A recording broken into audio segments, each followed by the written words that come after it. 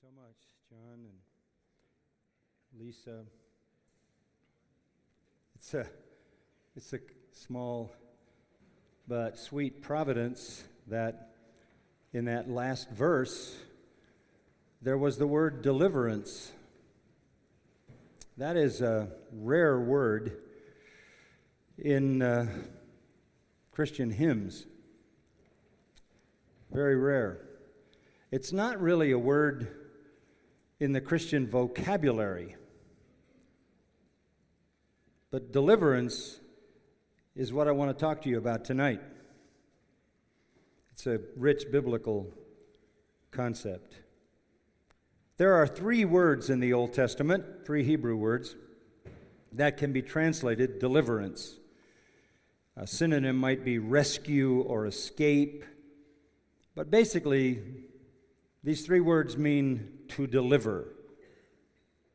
And one of those words, yasa, is used 353 times in the Old Testament. So it's a very common word.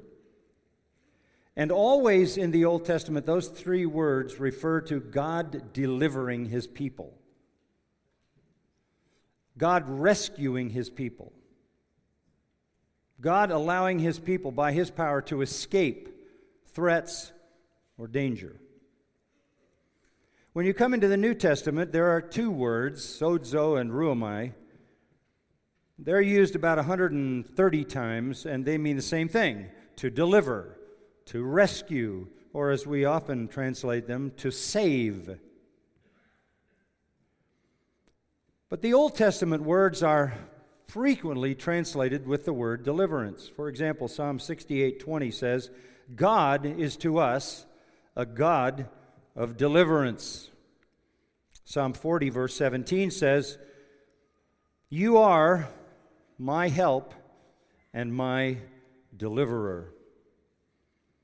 Psalm 114, 1 and 2 is praise that goes like this: "Blessed be the Lord, my rock, my fortress, my strength, and my deliverer." Salvation is a work of deliverance. It is the dramatic rescue of the sinner from all dangers, all ultimate, final, and eternal dangers, all that threatens eternal destruction. In Romans chapter 11 and verse 26, Paul writes concerning the Messiah, the Savior, and he says this: "The deliverer will come from Zion, and he will remove ungodliness and take away their sins." And he's actually quoting Isaiah 59. Deliverance may not feel like a familiar word in Christianity, which makes me grateful that we sang it. But it is maybe the best word, maybe the most comprehensive and the most clarifying word to explain God's gracious work in our lives. Maybe we can put it back in the Christian vocabulary. Start talking about the fact that we have been delivered. But from what have we been delivered? That's the important question that I want to address tonight. The doctrine of deliverance is clearly unfolded for us in Scripture. Let me show you just a few samples of it. Turn to Romans chapter 6. And we're going to do a lot with the Bible, so hang on to yours. This is going to be less like a sermon and more like a sort of group Bible study here. But in Romans chapter 6, verse 17, we read, "But thanks be to God, that though you were slaves of sin, you became obedient from the heart to that form of teaching to which you were delivered. Having been freed from sin, you became slaves of righteousness." I'm speaking in human terms because of the weakness of your flesh. "For just as you presented your members as slaves to impurity and to lawlessness, resulting in further lawlessness, so now present your members as slaves to righteousness, resulting in sanctification. For when you were slaves of sin, you were free in regard to righteousness. Therefore, what benefit were you then deriving from the things of which you now are ashamed? For the outcome of those things is death. But now, having been freed from sin and enslaved to God, you derive your benefit, resulting in sanctification and the outcome, eternal life. You have been delivered from sin, unrighteousness, ungodliness, and death into righteousness, godliness, sanctification, and eternal life. That is a significant deliverance. And what delivered you? Go back to verse 17. That form of teaching, that schema of doctrine. Doctrine delivered you. That schema, that system of doctrine. You could say systematic theology delivered you. How important is doctrine?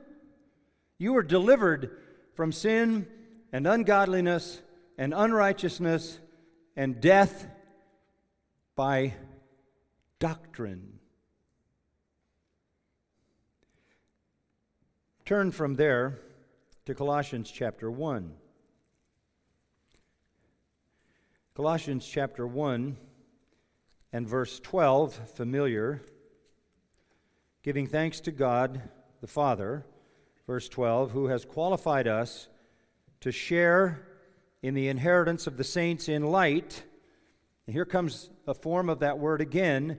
For he delivered us, it's translated rescued, it's the same word. He delivered us from the domain of darkness and transferred us to the kingdom of his beloved Son. So we have been delivered from sin and all that it involves, and we have been delivered from the domain of darkness and transferred to the kingdom of his beloved Son, where we have been given redemption, the forgiveness of sins. What God did in your life is a massive act of deliverance, a rescue operation. You were delivered. But here's what I want you to focus on. When it says in Colossians 1 that you were delivered from darkness and you became one of the saints in light, the imagery there is that you were delivered from the darkness of error into the light of truth. And the truth is in the Son of his love. You were delivered into the kingdom of the Son of his love, which is the kingdom of truth. That's what I want to focus on. Salvation is an act by which God delivers you from error to truth. Another passage that I just want you to look at for a moment, and I made reference to it a few moments ago, is 2 Corinthians chapter 10. 2 Corinthians chapter 10 and verse 3 through 5. Though we walk in the flesh, and he's not talking about carnality in the sense of sin, he's simply saying we're human in this context. We are human. Paul is not admitting to being carnal, he's simply saying we're human. But we do not war with human weapons. In other words, we're in a spiritual battle as believers. We don't war with human weapons. For the weapons of our warfare are not of the flesh, they're not human. It's not human ingenuity, human insight, human wisdom, human intuition, but divinely powerful for the destruction of fortresses. We are engaged as believers in a war. It is a war against massive fortresses.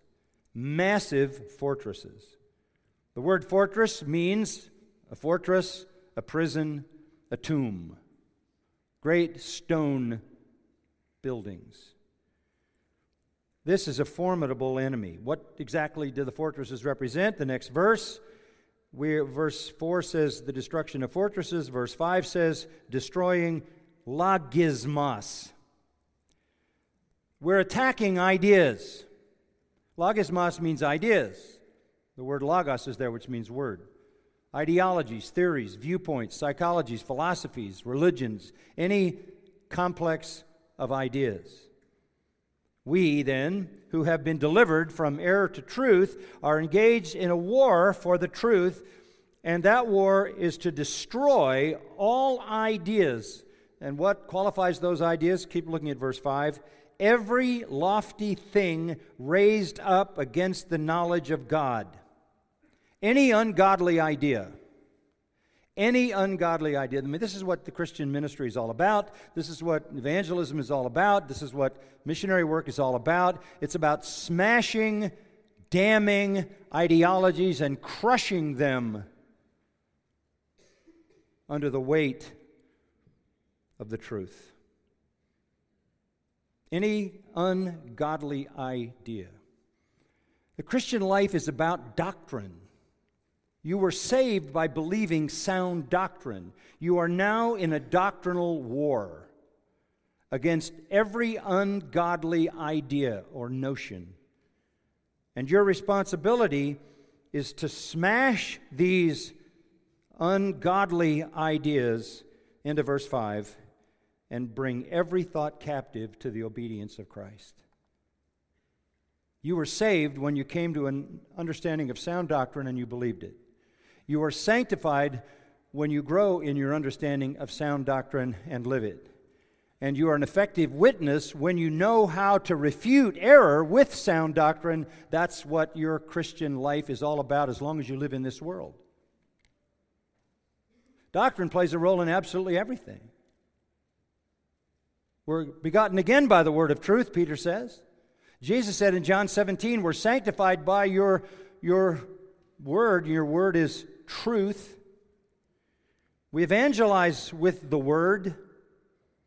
It is our only weapon.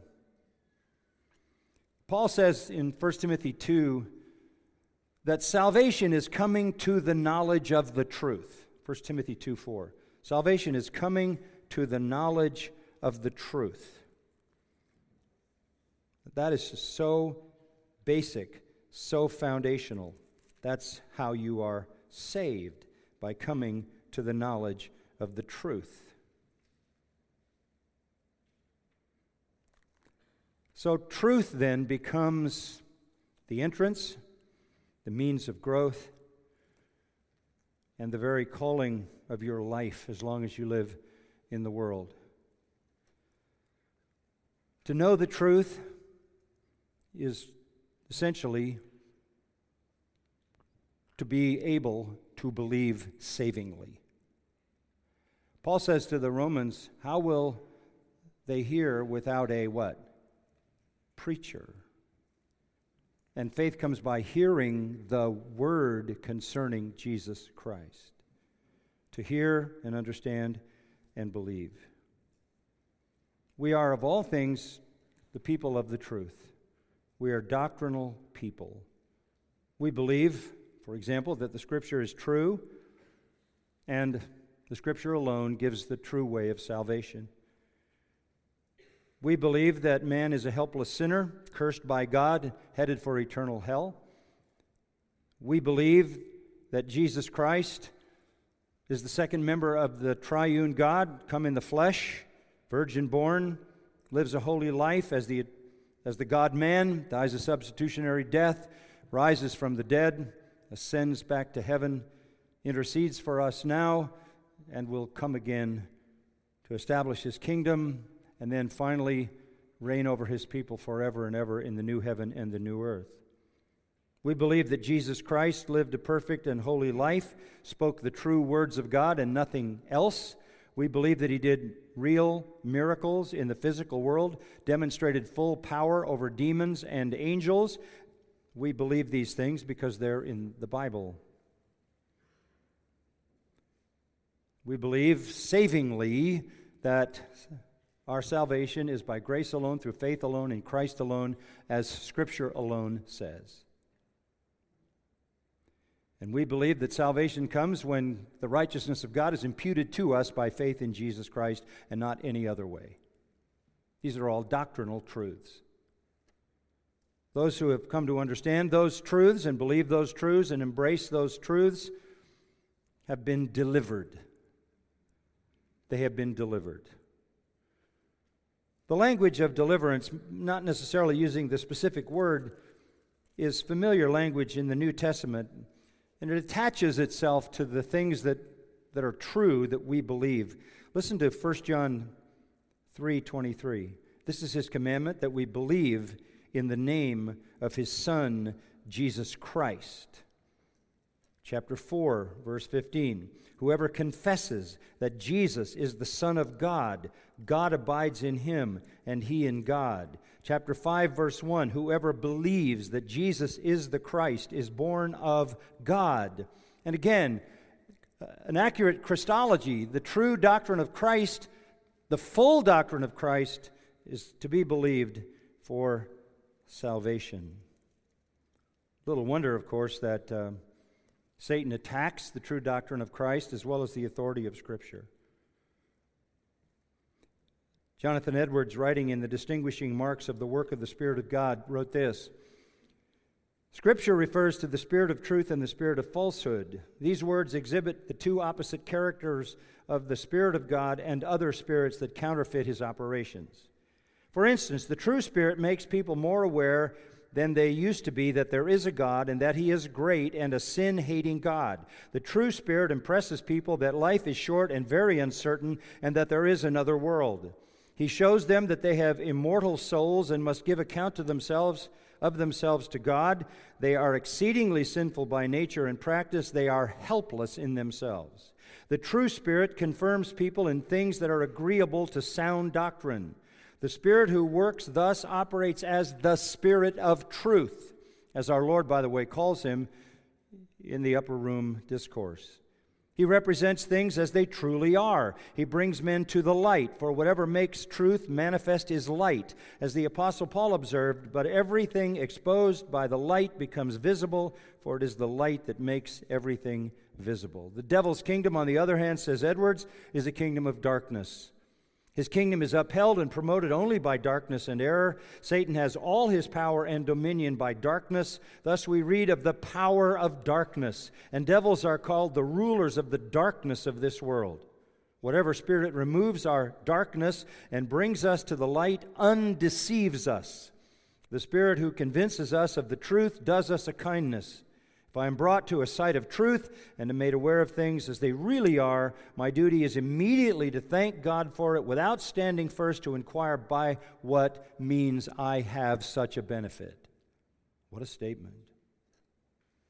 At the heart of that truth, Edwards says, when the operation raises people's esteem of Jesus, it is a sure sign that it is from the Spirit of God. The work of the Spirit of God confirms and establishes people's minds in the truth of what the gospel declares to us about Jesus. Now, I want to show you this in a text, 2 Corinthians, back to chapter 4 for a minute.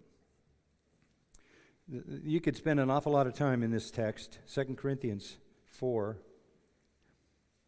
But I just want to draw some, what I think will be helpful in thoughts from it. Paul is committed to ministry. He's committed to the proclamation of the truth. He does not, verse 2, adulterate the word of God. He proclaims it faithfully. And he says this at the end of verse 2. Not walking in craftiness or adulterating the word of God, but by manifestation of truth, commending ourselves to every man's conscience in the sight of God. That is a stunning statement. When you preach the truth, you are commending yourselves to every man's conscience in the sight of God? How is that so? God has built into every human being a mechanism called conscience. He has also given to every human being a law written in the heart. Romans 2 says that, right? The law of God is written in every human heart. So when you proclaim the truth, It reaches the law of God written in the heart.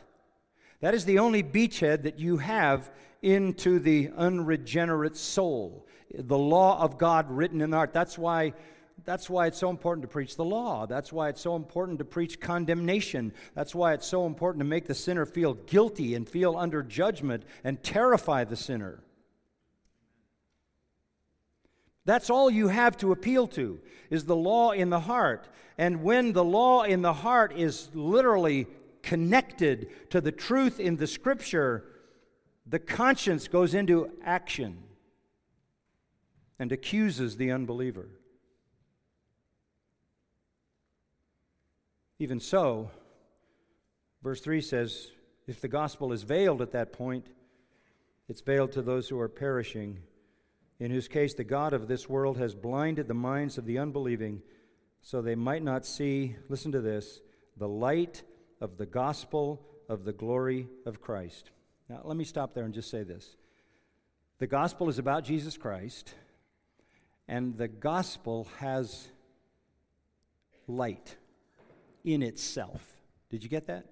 The light of the gospel of the glory of Christ. When you preach the gospel to an unbeliever, when you preach the law and then the gospel, when you strike his conscience with the law and then you preach the gospel has its own light. That is to say, there is a glory in Scripture. There's a glory, of course, in God. There's a glory in Christ. But there is a glory in Scripture. Scripture has its own glory. The gospel has its own glory.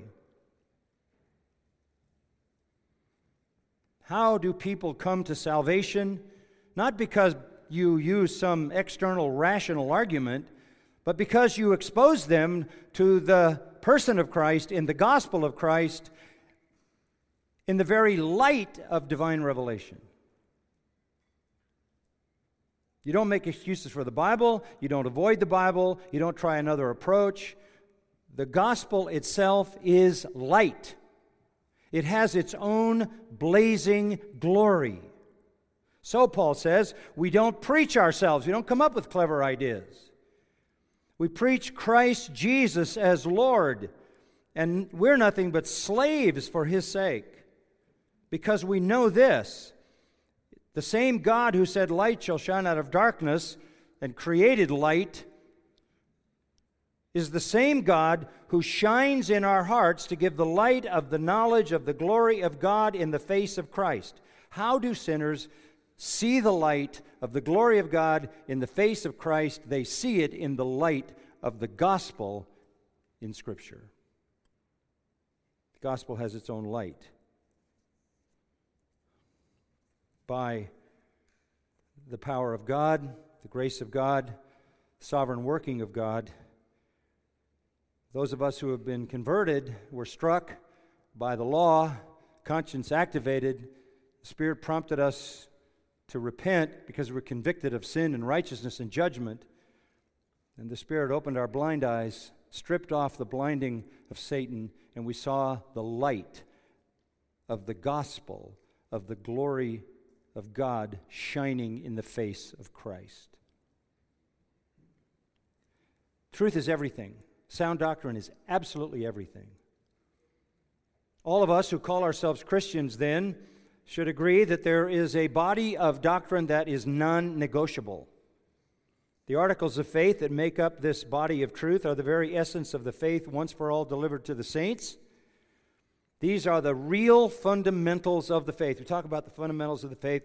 Let me see if I can just kind of lead you through an understanding of them. They are doctrines. What I'm going to give you are doctrines, listen, so indispensable, so absolutely required, that you must break fellowship with anyone who denies these doctrines. Did you hear that? You cannot engage in any kind of cooperative religious activity with someone who denies these doctrines. Why is that so? Listen again to Scripture. Do not be bound together with unbelievers. For what partnership have righteousness and lawlessness? What fellowship has light with darkness? What harmony has Christ with Belial? What has a believer in common with an unbeliever? Come out from their midst, be separate, do not touch what is unclean. These are the fundamentals of the faith which must be believed to be saved, and these are the fundamentals of the faith that determine the alliances we can have as believers. Nothing is more clear from Scripture than the teaching that a boundary exists between true and false doctrine. Paul said this in Galatians 1, 8, and 9. Even though we, or an angel from heaven, should preach to you a gospel contrary to that which we have preached, let him be damned. As we have said before, so I say again, if any man is preaching to you a gospel contrary to that which you received, let him be damned. And John writes, 1 John 4:1, Beloved, do not believe every spirit, but test the spirits to see whether they are from God, because many false prophets have gone out into the world. And John says in 2 John, anyone who goes beyond, does not abide in the teaching of Christ, does not have God.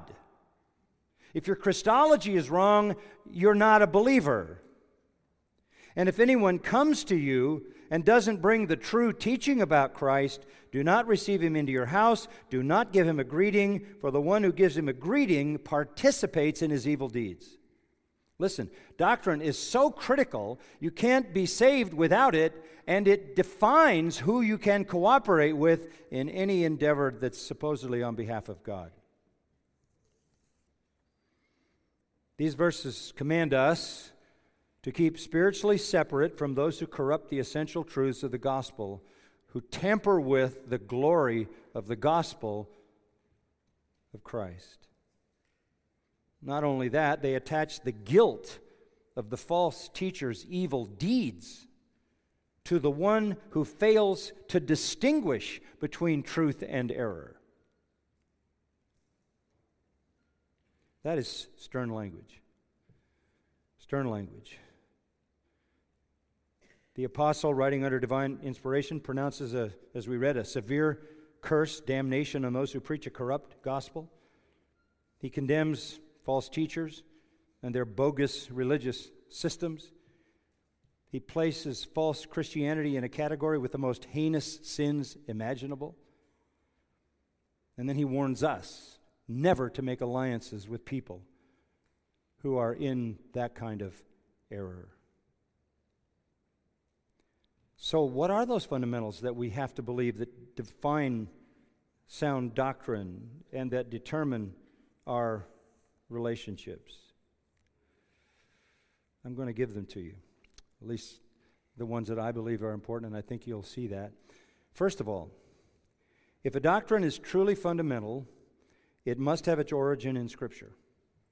It must have its origin in Scripture. It cannot have its origin in tradition. It cannot have its origin in a vision. It cannot have its origin in a prophecy. It cannot have its origin in any mystical experience. It cannot have its origin in intuition.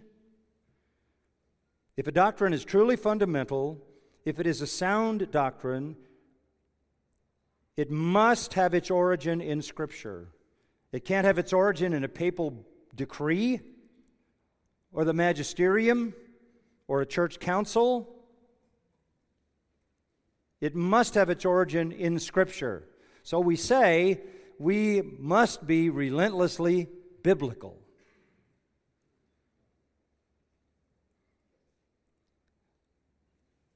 It is Scripture that is able to make you wise unto salvation. 2 Timothy 3:15. The written word of God, therefore, contains all true doctrine. Consequently, all fundamental and essential doctrine to make us complete, equipped for every good work. If there were necessary doctrines not in Scripture, then 2 Timothy 3:15 would be a lie. They're all in Scripture and only in Scripture. The psalmist wrote in Psalm 19, verse 7, "The law of the Lord is perfect, complete, converting the soul." That means Scripture is sufficient. It is sufficient. Now, the Reformers knew this, and that is why the foundational sola of all solas was sola scriptura, Latin for Scripture alone. And you can understand what a huge change that was in the Catholic world. The Roman Catholic Church commonly pronounced damnation on people who held to sola scriptura. They damned anyone who questioned the Pope, the dogma of the Church. For example, Canon 1 of the 7th session of the Council of Trent pronounces anathema, damnation, on anyone who says that there are more or less than 7 sacraments established by the Church Council. So if you said, "I think there are 8, I think there are 6, the Council of Trent damned you to everlasting hell for tampering with something the Church came up with. Never mind that the sacraments among the 7 of confirmation, penance, and extreme unction don't even exist in Scripture. So you'd be damned for denying something that isn't in the Bible to start with. The canons and decrees of the Council of Trent are loaded with similar anathemas, making all the council's dictums fundamental doctrines.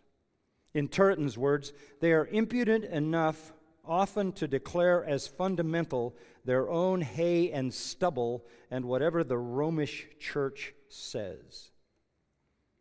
That's where the conflict was in the Reformation. According to the Bible, there is no spiritual authority outside the sacred writings of Scripture that gives us the wisdom that leads to salvation.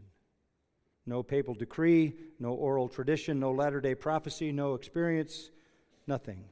So, for something to be fundamental, it has its origin in Scripture, as all true doctrine does. Secondly, if a doctrine is to be regarded as fundamental, it must be clearly set forth in Scripture. It must be clearly set forth. Remember, as a kid, reading The Christian's Secret of a Happy Life. That bothered me. Why is it a secret? Did this lady discover it? Why was God holding this back? There are no secrets. We often talk about the key to unlocking some truth in the Bible. There's no key because nothing's locked. No secret knowledge, no hidden truth formula can ever qualify as a fundamental article of faith. There is no key to unlock any teaching in the Bible. The truth of God is not aimed at learned intellectuals. It is simple enough for a child. Jesus said in Matthew 11 that He hid these things, God did, from the wise and the prudent and revealed them unto babes. He's talking about the apostles who were just lowly fishermen for the most part, about 7 of them maybe, men who worked with their hands. The Word of God is not a puzzle. The Word of God doesn't have riddles. It's not cryptic, it's not mysterious, it's not allegorical, it is plain and obvious. I've taught on that a lot through the years, trying to help people to understand that it's perspicuous. There's a word you can use, which means clear. It's clear. Jesus, how many times did Jesus say to the Jews, "Have you not read? Have you not read? Why don't you read the Old Testament? It's not hidden.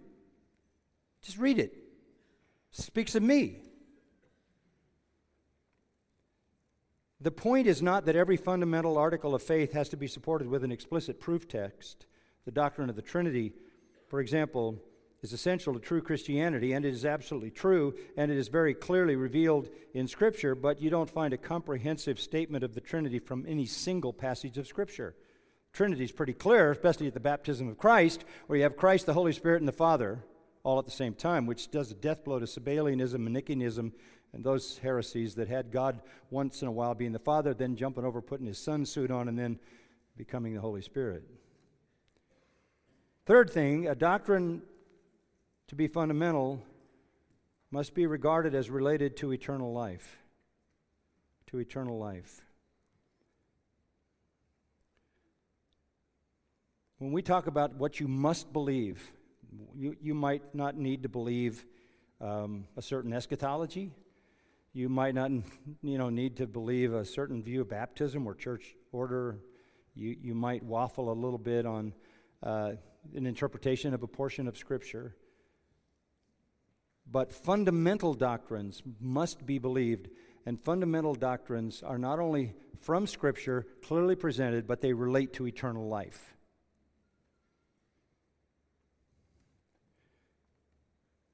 Anything that connects to eternal life. Therefore, anything in the flow of biblical soteriology. Scripture is full of statements that identify the terms of salvation and the marks of genuine faith. Hebrews 11:6, without faith it is impossible to please God, for he who comes to God must believe that he is, and that he is the rewarder of those who seek him. You have to believe certain things about God, about Christ, and about salvation. It's essential. Elsewhere, we are told that eternal life comes through the true knowledge of God and Jesus Christ. Stated a couple of times in the book of John and even in the book of Acts. You must believe in God as a Trinity. You must believe in Jesus as God, his deity. Our Lord himself said, you either honor the Father and the Son, or you don't honor either of them. The bodily resurrection of Christ is a fundamental doctrine because salvation depends on it. If you want to be saved, what does Scripture say? If you believe in your heart that God what? Raised him from the dead, you'll be saved. That gets left out of a lot of things. The entire book on the purpose-driven life never mentioned the resurrection. Millions of people read that book. It doesn't have anything about the resurrection in it. You can't be saved if you don't believe in the resurrection. The Bible says that justification is by faith. That's a fundamental doctrine as well. Listen to Romans 4. Now to the one who works, his wage is not reckoned as a favor, but as what is due. But to the one who doesn't work, but believes in him who justifies the ungodly, his faith is reckoned as righteousness. That is a shocking statement to the legalism world. God doesn't justify the godly, God justifies the ungodly. How can you justify the ungodly by imputing righteousness to them that isn't their own? In other words, those who seek acceptance before God on the ground of their own righteousness will fall short. Only those who trust God to receive the imputed righteousness that he grants through Christ can be saved. This is precisely the very opposite of the doctrine of salvation in the Roman Catholic system. It is at the heart of what is fundamental. So what is fundamental is biblical, clearly biblical, and related to salvation, and that puts you in the drivetrain of truth, a triune God, an incarnate God-man who is a Savior, lives a sinless life, therefore is the perfect substitute, dies a substitutionary sacrificial death, rises from the dead, ascends to heaven, is given the right hand of the Father as a reward for his accomplishment of salvation with which God is fully pleased and waits to return to establish his kingdom.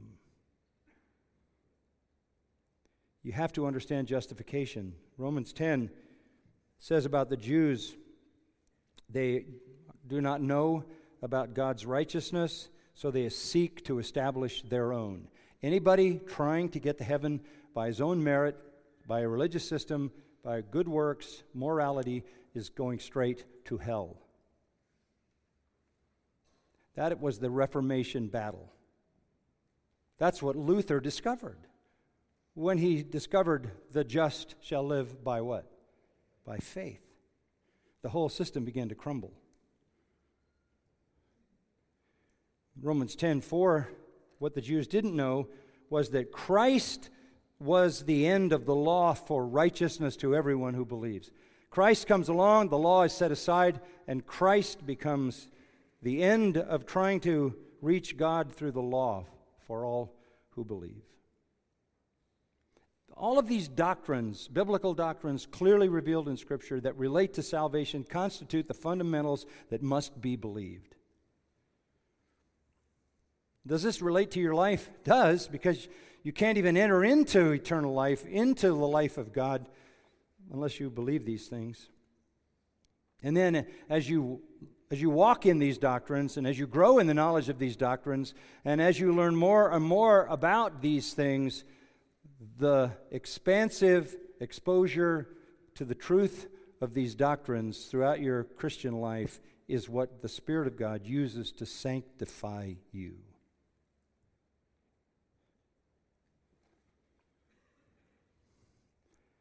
Now, every doctrine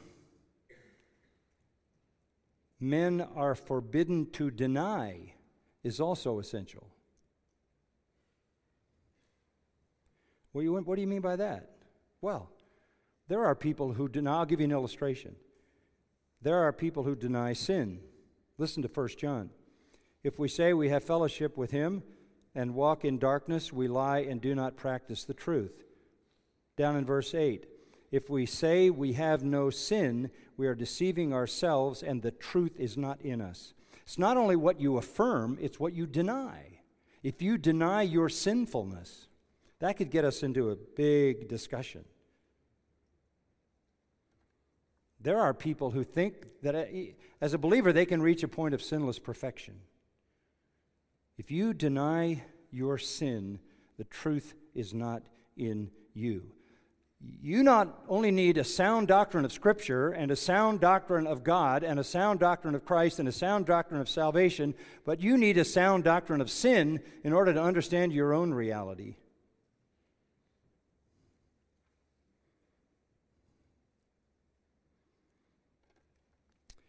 Another sort of negative approach, people ask me, what is sort of the basic thing that for you identifies a Christian? That's foundational. When you look at somebody, what are you looking for? When you know someone, what are you looking for? A verse that's haunted me since I was very young is 1 Corinthians 16:22. It says this. This is fundamental. If anyone does not love the Lord, let him be damned. Wow. Is that simple enough? If you don't love the Lord, damned. What marks a Christian? Loving the Lord. What did Jesus say in John 13:34 and 35? By this shall all men know that you're my disciples. Not only do you love him, but you love each other.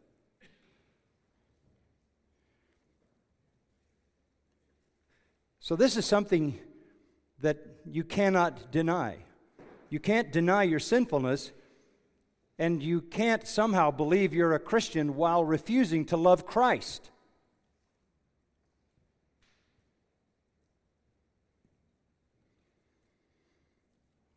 I just don't think that Christian life is a complicated thing. I think it's just all bound up in loving Christ.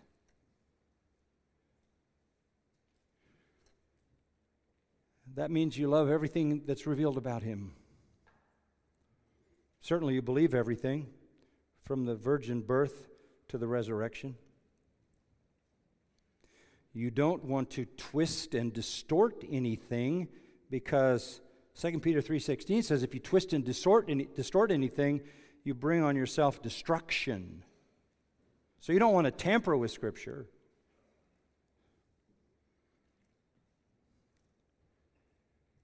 So when you think about what fundamental doctrines are, they are those positive ones we talked about, and just a couple of samples of what you can't deny, and that is you can't deny your sin, and you cannot deny the need to love Christ. To love Christ.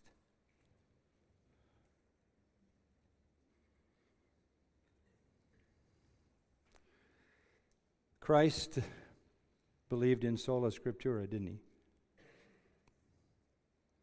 Man shall live not by bread alone, but by what? Every word comes out of the mouth of God. Matthew 4:4. Then in 5:18 he says, there's going to be one jot or one tittle that will ever be removed from the law until it's all fulfilled. Down to the little points, the little vowel points in the original. He believed in justification by faith before Paul. Remember Luke 18, the Pharisee and the publican, and the Pharisee is saying, I thank God that I'm not like other men, like this terrible publican over here. I fast and I tithe, and he's offering God his commendable life. And the publican is on the ground, won't look up, pounds on his chest, God, be merciful to me, a sinner. Crying out for mercy and a righteousness he didn't have. And Jesus said that man went home justified. That was justification by faith, not by works. That man went home justified rather than the other. Jesus affirmed justification by faith. Jesus, of course, affirmed his own nature and the nature of God and the nature of the Holy Spirit. So just follow Christ. Follow his pattern. He's our model and he's our example. True doctrine is absolutely everything. It becomes not only your entrance into the kingdom, not only defining your life in the kingdom, but it becomes your protection. Because doctrine understood begins to build your convictions, and your convictions become your protection. If you have very few convictions, you are very vulnerable. The more sound doctrine you know, which is to say the more you know and understand about God, Christ, the Holy Spirit, Scripture, the more you embrace those things, take ownership of those things, make them your own, the stronger your convictions become, the more you move from being a spiritual child, 1 John 2, to being a spiritual young man who has overcome the wicked one. 1 John 2, 12 to 14. John says, I write unto you little children, because you know him who's, you know the Father, he says. You know, it's spiritual dada. That's a spiritual baby. You know God. It's simple, but spiritual children can be tossed to and fro by every wind of doctrine, Paul says to the Ephesians. So he says, I then write unto you young men, because the word of God abides in you, and you're strong, and you've overcome the wicked one. So the victory in your spiritual life and your Christian life is through the Word of God and knowledge of the Word. Just on a personal note, I was mentioning this earlier, but I had the opportunity to write something for a book and just did a little kind of inventory on my life going back to my youth and thinking about the things I'd been exposed to. And I grew up in a kind of Christianity where basically you had two levels. This is kind of the traditional Christianity of my childhood. You were saved, and then you were sort of just stuck. You were saved, you were on your way to heaven, not much might show up in your life, until you became surrendered. Every sermon was ended with a call for some people to be saved and other people to surrender, consecrate, rededicate, reconsecrate. There was a sort of second level. There was level one. You were a Christian, but you needed to go to level 2, because at level 2, you actually began to love Christ and you began to obey the Word of God and began to grow. And I always try to figure out, how do I get to level 2? I did a week's conference early in my ministry at a Bible college in the Midwest, and there was another speaker in the morning who believed that very strongly and was advocating it all week long while I was trying to advocate the opposite, back-to-back sessions. And he actually told the students, that's on tape, don't even worry about that second level. Wait till you're, in your 30s or something. Enjoy life before you have to make that kind of commitment. When I was very young, I couldn't figure out how to get to the second level. I'd go to camp and they'd tell me, you need to rededicate your life, take a stick and throw it in the fire, and that'll do it. And I went to camp one year, and we were all in line throwing our stick in the fire, hoping this would catapult us into level 2. And the kid in front of me took off his watch and threw it in the fire. And then he said, I want to give all my time to God. And I said, "Yeah."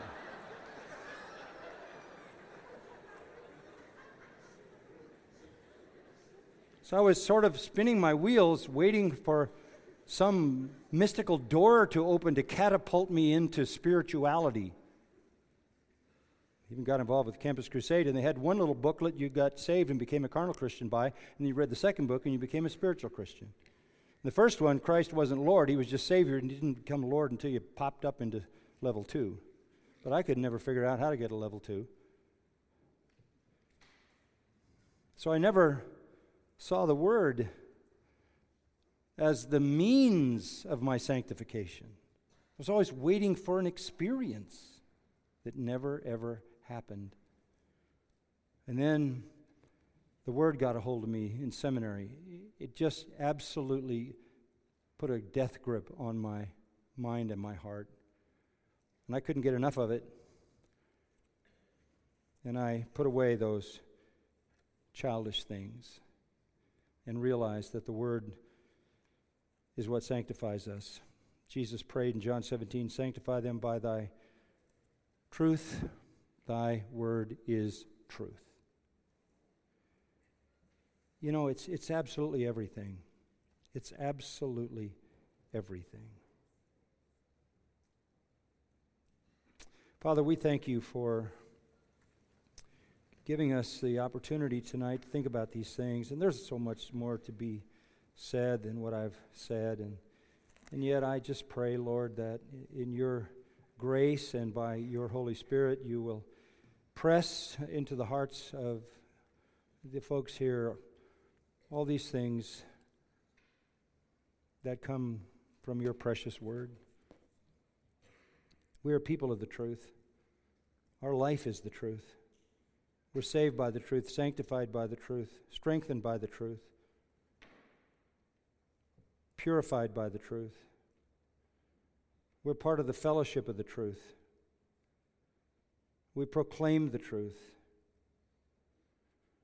And we want, by gazing at the truth, to be moved by the Holy Spirit from one level of glory to the next, ever increasingly conformed to the one who is himself the truth, our blessed Lord Jesus Christ. Work that work in us, Lord, for your glory we pray.